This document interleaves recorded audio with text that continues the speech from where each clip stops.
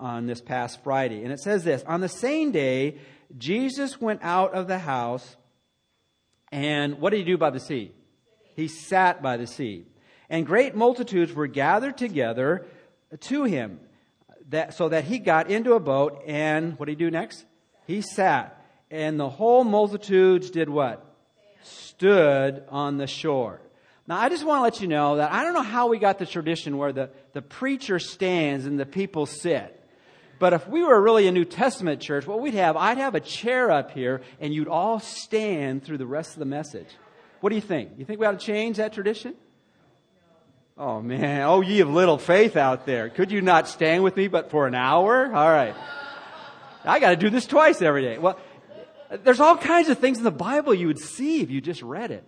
But actually, this is an encounter where Jesus begins to preach. He's preaching on a boat. I don't know if he got seasick or whatever. He made the sea calm and didn't move at all. But he speaks to them about a sower and a seed and a soil. And you might notice we've got some things that were dug up this past week. We're putting a new tree in there, and that's the part of the curse. Things die and things stay alive and whatever it might be. And some of you might be wondering, why did we take that tree out? That's what I thought, because I liked that tree. And then someone told me, well, if you look at the back of the tree, you'll find out that the tree was dying. And as we think about that, there are things in life that live and there are things in life that will die. There are things that respond to what God is doing, and there are things and people that don't respond to what God is doing. And in this past reading on Friday, it's a sobering message for anyone who preaches, and actually for every believer who tries to share the Word of God to others, is that is a person goes out and sows, and you could call that the preacher or the Christian who speaks for God. There's the seed, and that's the message. So you got the messenger and you got the message. And then you have the people who are listening to the message. And he talks about 4 types of soil. 3 of the soils respond, but do not respond deeply to the point where it really develops life within. And there's 1 soil that listens to the Word of God, and God makes that person a fruitful person. Now, as we encounter the Word of God corporately together on Sunday, and when we gather together in small groups and look at God's Word together, and as we spend personal time with God's Word, there's nothing wrong with the message. There's nothing wrong with the one who sent the message to us, which is Jesus.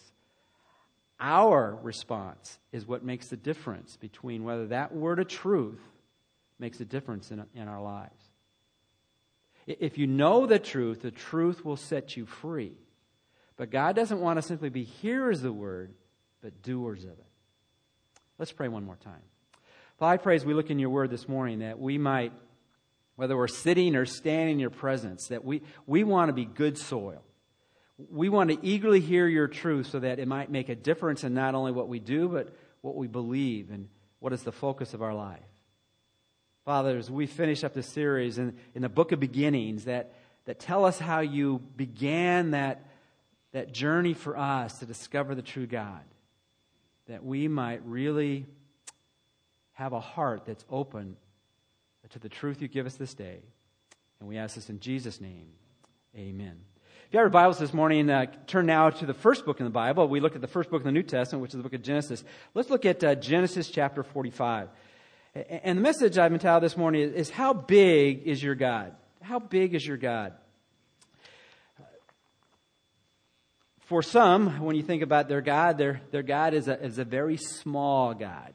It's very small because really they don't think a whole lot about him. They don't really think he's actively involved in their life or anybody else's life. If there is a God, somehow he might be asleep at the wheel. We've talked about us being asleep at the wheel when God tells us to pray or speak with him.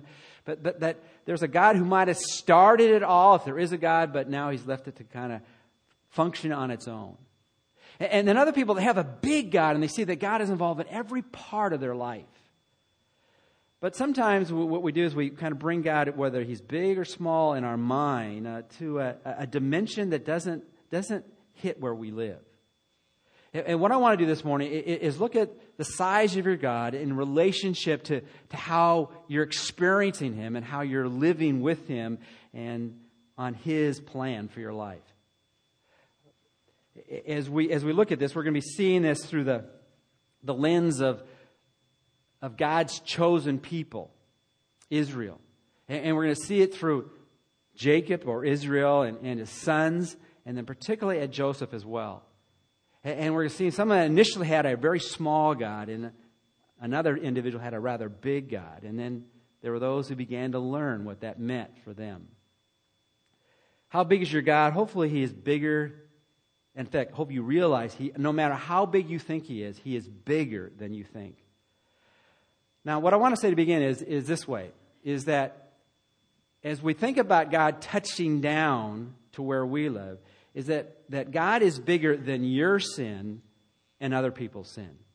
The backdrop of what we have in Genesis chapter 45 is that Joseph has been playing with his brothers a little bit.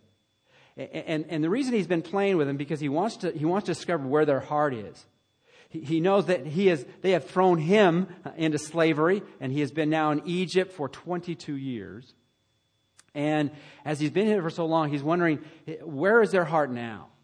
And he begins to discover that because Judah, if you remember from last week, we really didn't discuss it a whole length of time. Judah comes to that point because they had come back to the land, and they had been pleaded with by their father to make sure they bring back his youngest son, Benjamin. And Joseph says that Benjamin has to stay, and Judah said, I will stay in his place. You can enslave me, you can even take my life, but if we do not bring Benjamin back, our father will die. Well, Joseph now is overwhelmed with emotion. In fact, let's pick up the story in Genesis chapter 45, beginning with verse 1. Then Joseph could not restrain himself before those who stood by him, and he cried out, make everyone go out from me. So no one stood with him while Joseph made himself known to his brothers. And he wept aloud, so loud that the Egyptians and the house of Pharaoh heard it. This last Saturday. In fact, let me just say a word of praise to the elders in our church. Some of you know them very well because you're involved in the life of the church in a variety of different ways, and you've kind of seen them serve in so many different ways. But whether it's Bill Mann or Steve Johnson or Tony Jones or Elmer Hayes or Warren Williams or John Aldridge, these men have a real heart for God and a heart for the Word of God. Some of you had opportunity a couple weeks ago to hear John preach out of Genesis and did an awesome job. And this last Saturday, he spoke to the men about real men don't, and fill in the blank. And the issue there is real men don't mess around sexually. They don't commit adultery. Even there, God's grace is sufficient. But sometimes we think real men don't cry. Well, obviously Joseph was a real man, and he wept immensely and deeply because now his lost brothers, he had discovered the heart, were now found. But now we have the reaction of his brothers. Look at it begin with verse 5. Then Joseph said to his brothers, I am Joseph. Does my father still live? But his brothers could not answer him, for they were dismayed in his presence. Now that's a rather tame way to say that. They were terrified. They were terrified because, first of all, they were afraid of Joseph before they even knew who he was, because he was a man of great power, and their lives were in his hands. And they didn't know a whole lot about this man who had such power, but now they knew the man who had such power was the brother they had betrayed, and they were wondering, what is he going to do next? And verse 4 says this, and Joseph said to his brothers, please come near to me. So they came near. And in fact, I'm trying to picture that.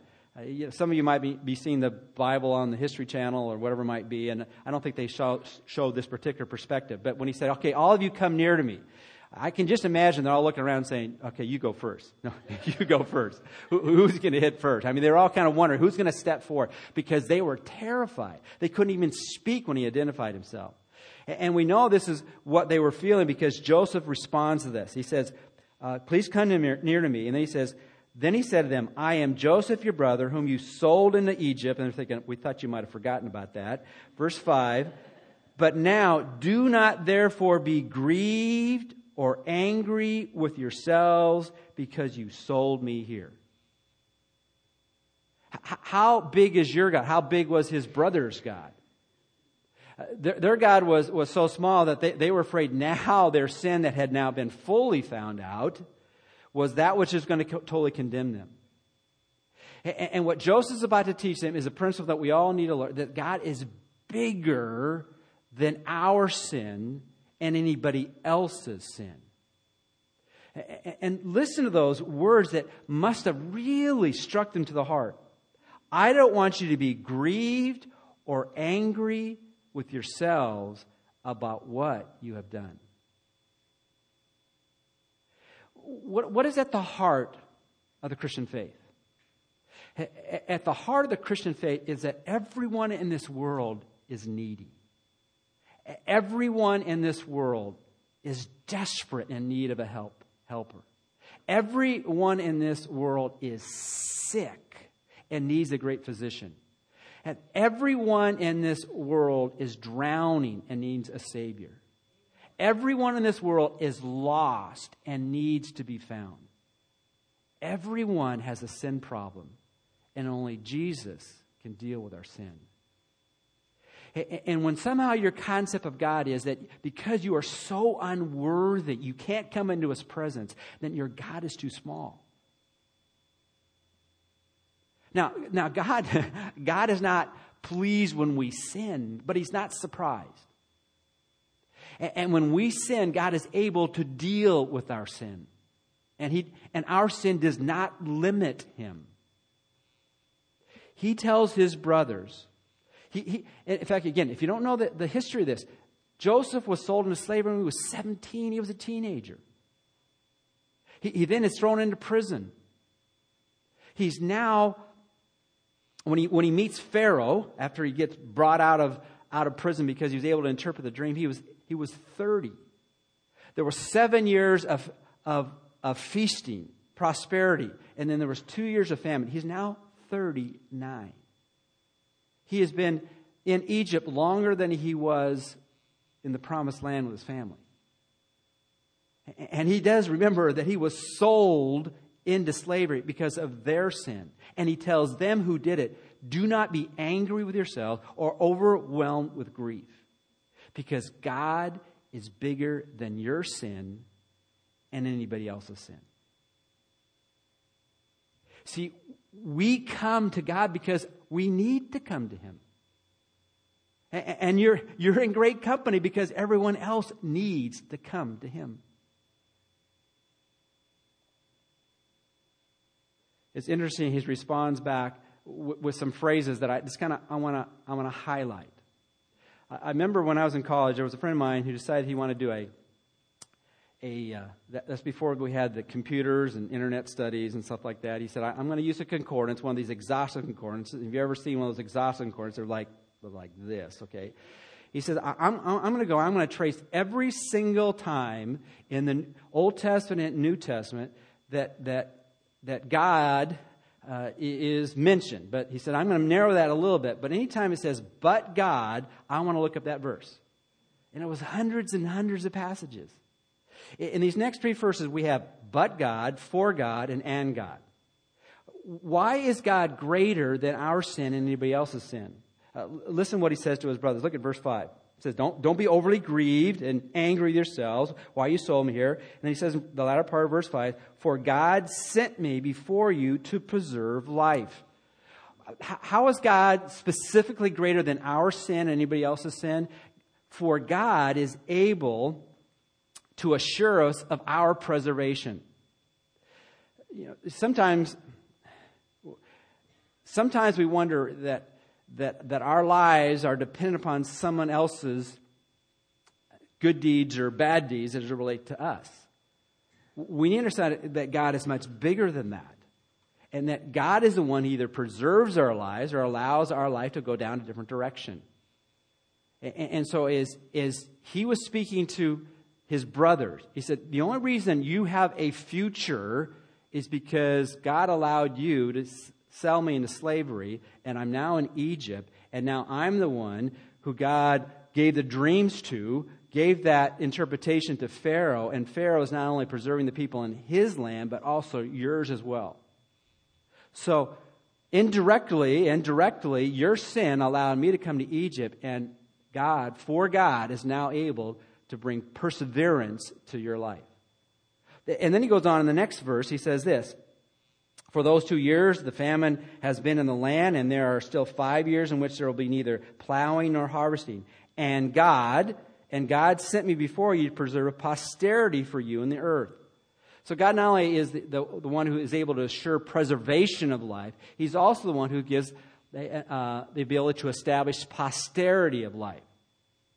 Now, the older I get, I begin to kind of look back at my life and look maybe to the smaller future of my life. And if Jesus does not return, I'm thinking, what kind of legacy am I going to leave? You know, what kind of impact is my life going to make on my family and the people who've known me well and the churches I've served? You know, what kind of difference will my life make? And what God is trying to tell me and to anybody else, the posterity of my life, the impact of my life, is the one that God directs. Actually, the word posterity here is the idea of remnant. He says, and God is the one who establishes the remnant that will be faithful to Him. See, what happens in the future is not dependent upon me. It's dependent upon God. And God is the one who brings preservation, and He's the one who brings a posterity, the legacy of life. Now, either I can cooperate in it or not cooperate in it, but God's remnant, the legacy that God wants to leave, will happen. So you got for God, you got and God, and then you got but God. Look at verse 8. So now it was not you who sent me here, but God. And He has made me a father to Pharaoh and Lord of all his house and a ruler throughout all the land of Egypt. What principle would I get here? But God is the one who establishes your position in life.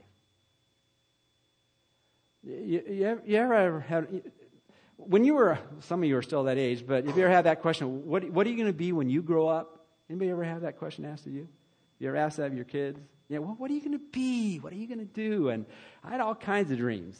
You know, I was going to play for the LA Dodgers. You know, had all these dreams of what I was going to be and what I was going to do. And there's nothing to have a dream. There was no reason to try to pursue a dream. But, you know, God is the one who's really going to establish your position in life. Can you imagine Joseph when he was a 17-year-old? What are you going to be when you grow up? Well, you're going to be the father to Pharaoh. You think that was on his agenda? You think that was the farthest thing from his mind? But see, God is a big God. And whether it's a position of prominence or obscurity, God is the one who preserves your life. God is the one who establishes posterity or a remnant or a legacy. God is the one who will ultimately put you in the position of life He wants you to be. You are not limited by your sin and other people's sin. Now, we can take some detours, but God is not limited by our sin or anybody else's sin. Can I give you a couple examples of that? One more of a personal one, and then more of a global one. But Alice, my wife, had opportunity to, when we were in college, befriend a little lady named Debbie Stone. And Debbie was a paraplegic. And I say was because she's now in heaven and she's no longer a paraplegic. But she befriended her and had opportunity to lead her to Christ. Now, you look at, there's kind of a story behind how she became a paraplegic, but we look at this singular life that you would say was so limited, and was limited somewhat by the sin that's in this world. But as I look back at her life and compare it with my life, she probably impacted more people for Christ than I ever will.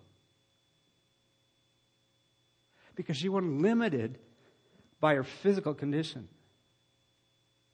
How about Joni Eareckson? Some of you are familiar with her. She's the one that's spoken around the world. She's restricted to a wheelchair. She has very limited motion. She can do artistry, and she can speak. She can sing. But how did she get restricted to a wheelchair? Did somebody do something to her? Or did she do something? Well, sometimes she was at a lake and she decided to go swimming. She didn't check the depth of a lake, and she dove into it without checking the depth, and she landed on her head and compressed her neck, and she became a paraplegic because she did something foolish. Was she limited by her foolish, you could even say sinful act? Or did God take that to mold a life message around her to impact people for Christ? How big is your God? As I try to put myself in sometimes the position of people in the Old Testament or New Testament, and we see here in all the glory stories, but man, it would have been so easy for Joseph simply to give up. But his God was bigger than what his brothers had done to him. And later on, Judah found that God was bigger than the sin that he had committed with Tamar and the lying he had done about his sons. What does the Bible say about sin? God hates sin, but we need to understand the difference between how God looks at the sin of our lives and how the evil one looks at our lives. In Revelation chapter 12, verses 9 and 10, it says that Satan is the accuser of the brethren. And see, the difference between what God deals with how God deals with our sin and how the evil one deals with our sin is that when we feel that we are worthless, that's the message of Satan to us. That we are just garbage to God because of what we have done. That's the accuser of the brethren, making us feel worthless. When God convicts us of sin, He doesn't accuse us, He convicts us. It's for the purpose of changing our lives. This needs to be changed. You need to repent from your sin. There's a sorrow that ought to lead to repentance. God is telling us, don't go that way. It's destroying your life. In Romans chapter 8, verse 1, it says, there's therefore now no condemnation for those who are in Christ Jesus. If you're a believer this morning and you're feeling condemned, that's not from God. In the vocation that God led me into, that wasn't my dream as I was growing up. Even after I grew up, that wasn't my dream. It kind of drugged me into it. Is that, sometimes when I'm around people and, I'm kind of challenging people or exhorting people or encouraging people, kind of pushing people, pulling people, whatever my thing. And they say, man, why? You seem like you're always trying to put me on a guilt trip. I said, well, that's why I went to seminary for. I got a degree in putting people on a guilt trip. Okay. If you're feeling, worthless, that's not from God. If God has put the laser beam on something in your life that needs to be changed, that's from Him. Because God doesn't condemn us, He changes us. In 1 John chapter 1, if you have your Bibles, turn to 1 John. We're not going to get through this. 1 John chapter 1.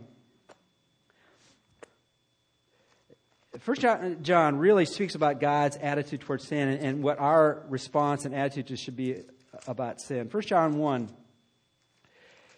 It says, if we say we have no sin, we are a liar, and the truth of God is not in us.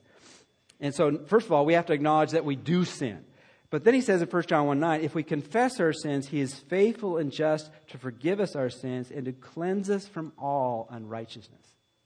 What's the message of God about our sin? He's bigger than our sin, and what He wants to do is forgive us of our sin and to cleanse us from our sin. He's not our accuser. He's our advocate. Look at 1 John chapter 2, verses 1 and 2. My little children, these things I write to you that you may not sin. God's desire is never for us to sin. But when we do sin, the latter part of that verse, he says, and if anyone sins, we have an advocate with the Father, Jesus Christ the righteous. And He Himself is the propitiation or the satisfaction or the complete forgiveness for our sins, and not for ours only, but also for the whole world. And this is why the message of Easter and the message of the cross is to be given to the entire world, because that's why Jesus came. So this morning, as we think about how big is your God, it's not in terms of how you would diagram Him in a picture, but is God big enough for your sin? Is God big enough for the sin that others have committed against you? Satan is the accuser of the brethren.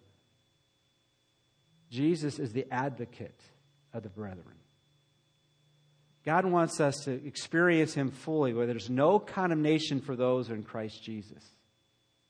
We confess our sin, we repent from our sin, and then we follow after Him fully and completely.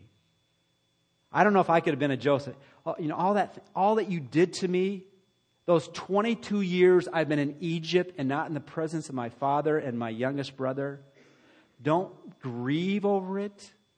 Don't be angry with yourselves about it. He could have said, and probably meant within that, recognize that was sinful, repent from it. But God is bigger than your sin and anybody else's sin. Well, the story continues on. This is where we're going to rapidly move from here. God is bigger than your sin. God is bigger than you can imagine or believe. Look at Genesis chapter 45, verses 25 and 26. And we're just going to summarize some of these points this morning. But in Genesis chapter 45 and 26, the brothers go back. They go back to the promised land. They go back to their father, and they begin to tell him all that had transpired. And now this is a story that is too good to be true from Joseph's perspective, and this is the commentary we have on Genesis 45, verse 25 and 26. Then they went up out of Egypt and came to the land of Canaan to Jacob their father. And they told him, saying, Joseph is still alive. He has been grieving for him for 22 years.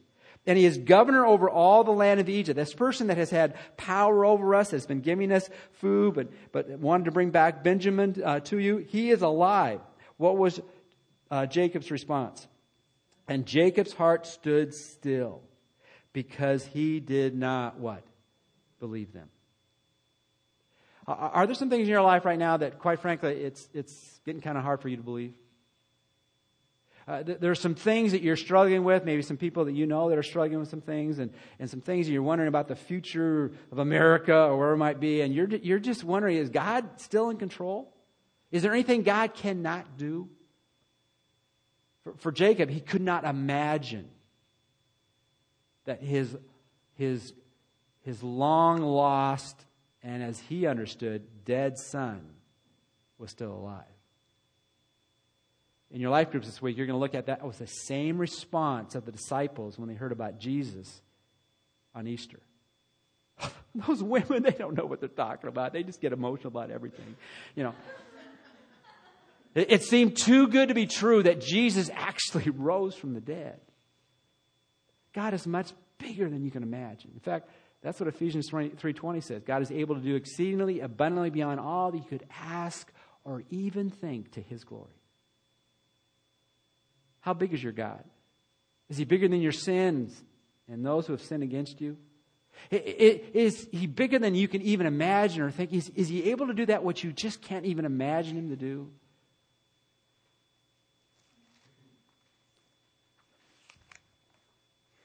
And then thirdly, is God bigger than the questions you have of the future? This is a fascinating section in the book of Genesis. In Genesis chapter 46, we have...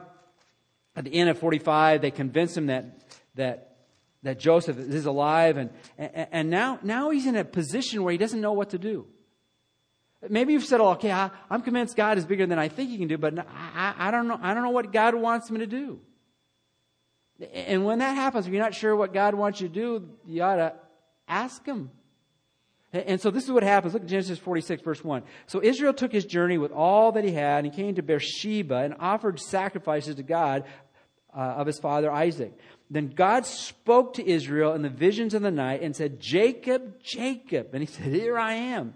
And he said to him, I am God, the God of your father. Do not fear to go down to Egypt, for I will make of you a great nation there. I will go down with you to Egypt, and I will surely bring you up again, and Joseph will put his hand on your eyes. Now, I can't unpack this because of the time I've spent on the first point, but what's interesting about here is that you need to realize, too, in terms of this point where God is working with His people, this is the beginnings. This is not the end. The book of Revelation is the end. The book of Genesis is the beginnings. Is they don't have the backdrop of what we have, this entire book. And so when God revealed Himself, He had to reveal Himself pretty pointedly and graphically and personally to those He was leading. And when you look at the life of Jacob, and I think he had 8 visions where God spoke to him directly because he wasn't always the best intuitive, spirit-bound person to figure out what God was doing. And whenever he was to move from a place, God revealed Himself. When he left his Isaac and Rebekah, he encountered God, in that that ladder that went up and down, Jacob's ladder, and God pointedly said, hey, I'm going to go with you to this new land. And when he left that land, after he'd been working for his wives with Laban, God revealed himself powerfully. And then when he got caught up in Shechem after that monstrous thing, that horrific thing that his sons did, then God revealed to him there, you got to get out of here. God directly spoke to him. And see, what was happening here is Jacob was wondering, I'm confused now. I'm supposed to be in the promised land. I'm not supposed to go to Egypt. And God said, no, this is part of my plan. I want you out of here. Now, probably none of us are going to get a vision like this from God, knowing what our future is. But what we need to understand is that God is bigger than our fears about what might happen next. I was kidding with some people right before the service, and they were saying, hey, you didn't wear green today, I have my olive green shirt on, all right?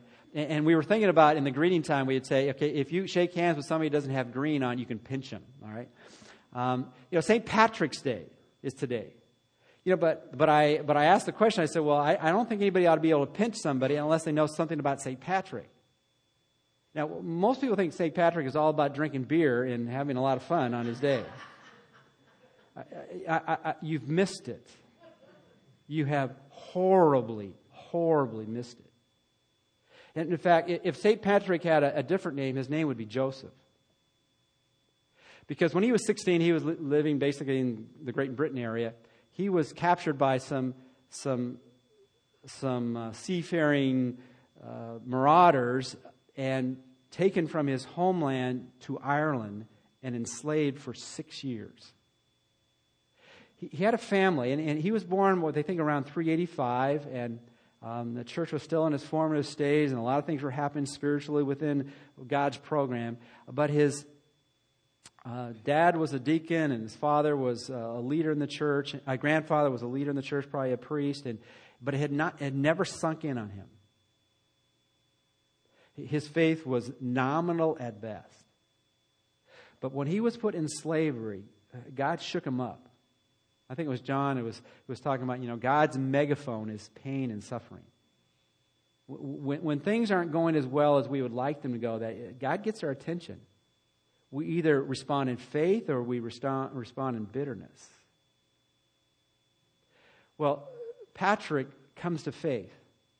And when he's about 22, he's able to escape and go back to his homeland.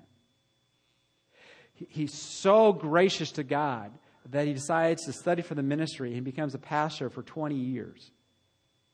At age 48, and at age 48 during that period of time in world history, most men were dead. But he decides that the half part of his life, he said, I want to do something with my life beyond pastoring this parish. And so he decides that he's going to go back to Ireland and be a missionary, the only missionary they had ever had, and spread the gospel in the place that he had been enslaved in. And God broke out a spiritual revival in that place because Patrick had a heart for lost people. When you celebrate St. Patrick's Day, it's not about simply wearing green or in Chicago, did you hear about that? There was some boats and they dumped green dye in the river lake over there, and it was green for a few hours. Or don't be like the governor of Maine who decided that on St. Patrick's Day he would allow the bars to now serve alcohol at 6 a.m. in the morning. Think about who St. Patrick was. A man who had been enslaved, who had been sinned against, and God used that to capture his heart, went back to serve where he had been, and then said, I need to go back to a lost people who know nothing about Jesus. That was his future. And I'm sure when he was imprisoned by a tribal chieftain of the Druids, he was wondering, will I ever get out of here? But God uniquely used that to make him the person that he became, not only his homeland, but in a dark world that needed to know about Jesus. And Jacob, as he's now moving back, he's now convinced that this is God's plan. He's not disobeying him by going into Egypt. The final point I want to share with you is simply this. God is bigger than any name you think you're making for yourself. It would be interesting to tell the story in any depth, but as Jacob goes to Egypt, he's kind of a beaten down man. You know, he's thinking, I'm supposed to be the father of a great nation. God worked in my grandfather Abraham, my father Isaac, and who am I? He describes himself in Genesis 47, 9 and 10, that as the Pharaoh speaks to him, says, well, tell me about yourself. Well, my years have been few and they've been evil. And I don't think the emphasis was sin there, but I think he was saying, in comparison to my father Abraham, my grandfather Abraham, my father Isaac, and myself, it's been so much hardship. Plus, in terms of length of years, I think it was Abraham lived 175 years. His father Isaac lived 180 years, and at that point, he had lived 130 years, and he didn't think he was going to live much farther than his 131st year. He ended up living another 17 years, died at the age of 147. He was wondering, what has my life been? Here was a man who tried to manipulate his future. You know, Jacob, the one who would catch someone else's heel. Remember, he dragged down his brother Esau and jumped over him with a little help from his mom. One who wanted to manipulate his future. But at the end, he began to realize God was bigger than his plans. And he was the one whose name was changed from Jacob, the heel snatcher, to Israel, the one who would struggle with God and yet would be the father of a great nation. Historian tells that probably when he left the promised land, they might have been about around 100 strong, if you counted everybody. God had promised him that he would go back to the promised land. In fact, when he died, he had Joseph make a vow that he would bury him in the promised land. He might have thought that his people would come back a lot sooner than that. Well, we know it didn't happen until Moses brought them out of the land of Egypt. And there's so many things I want to tell you as far as why God brought them from the promised land to Egypt. But anyway, this 100 people, tribal, Merodic family, grew to probably 2 to 2.5 million people when God brought them back to the promised land. God is bigger than the name that we're trying to make for ourselves. And God will make each one of our lives significant as we place our life in His hands. Let's pray.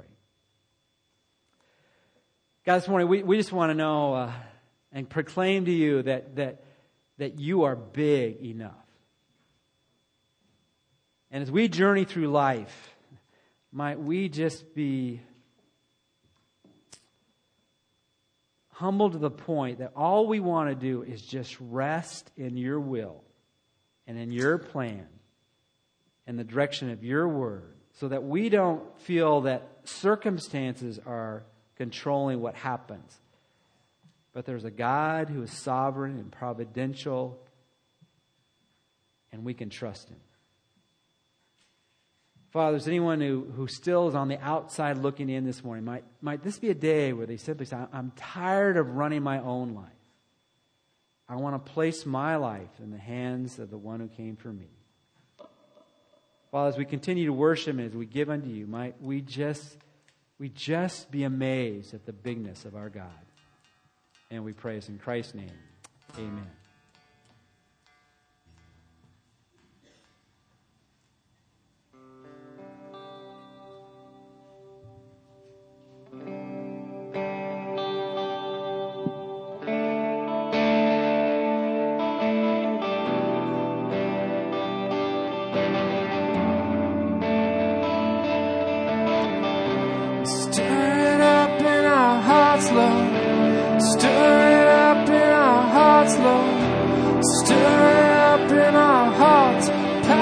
for your name. Stir it up in our hearts, Lord.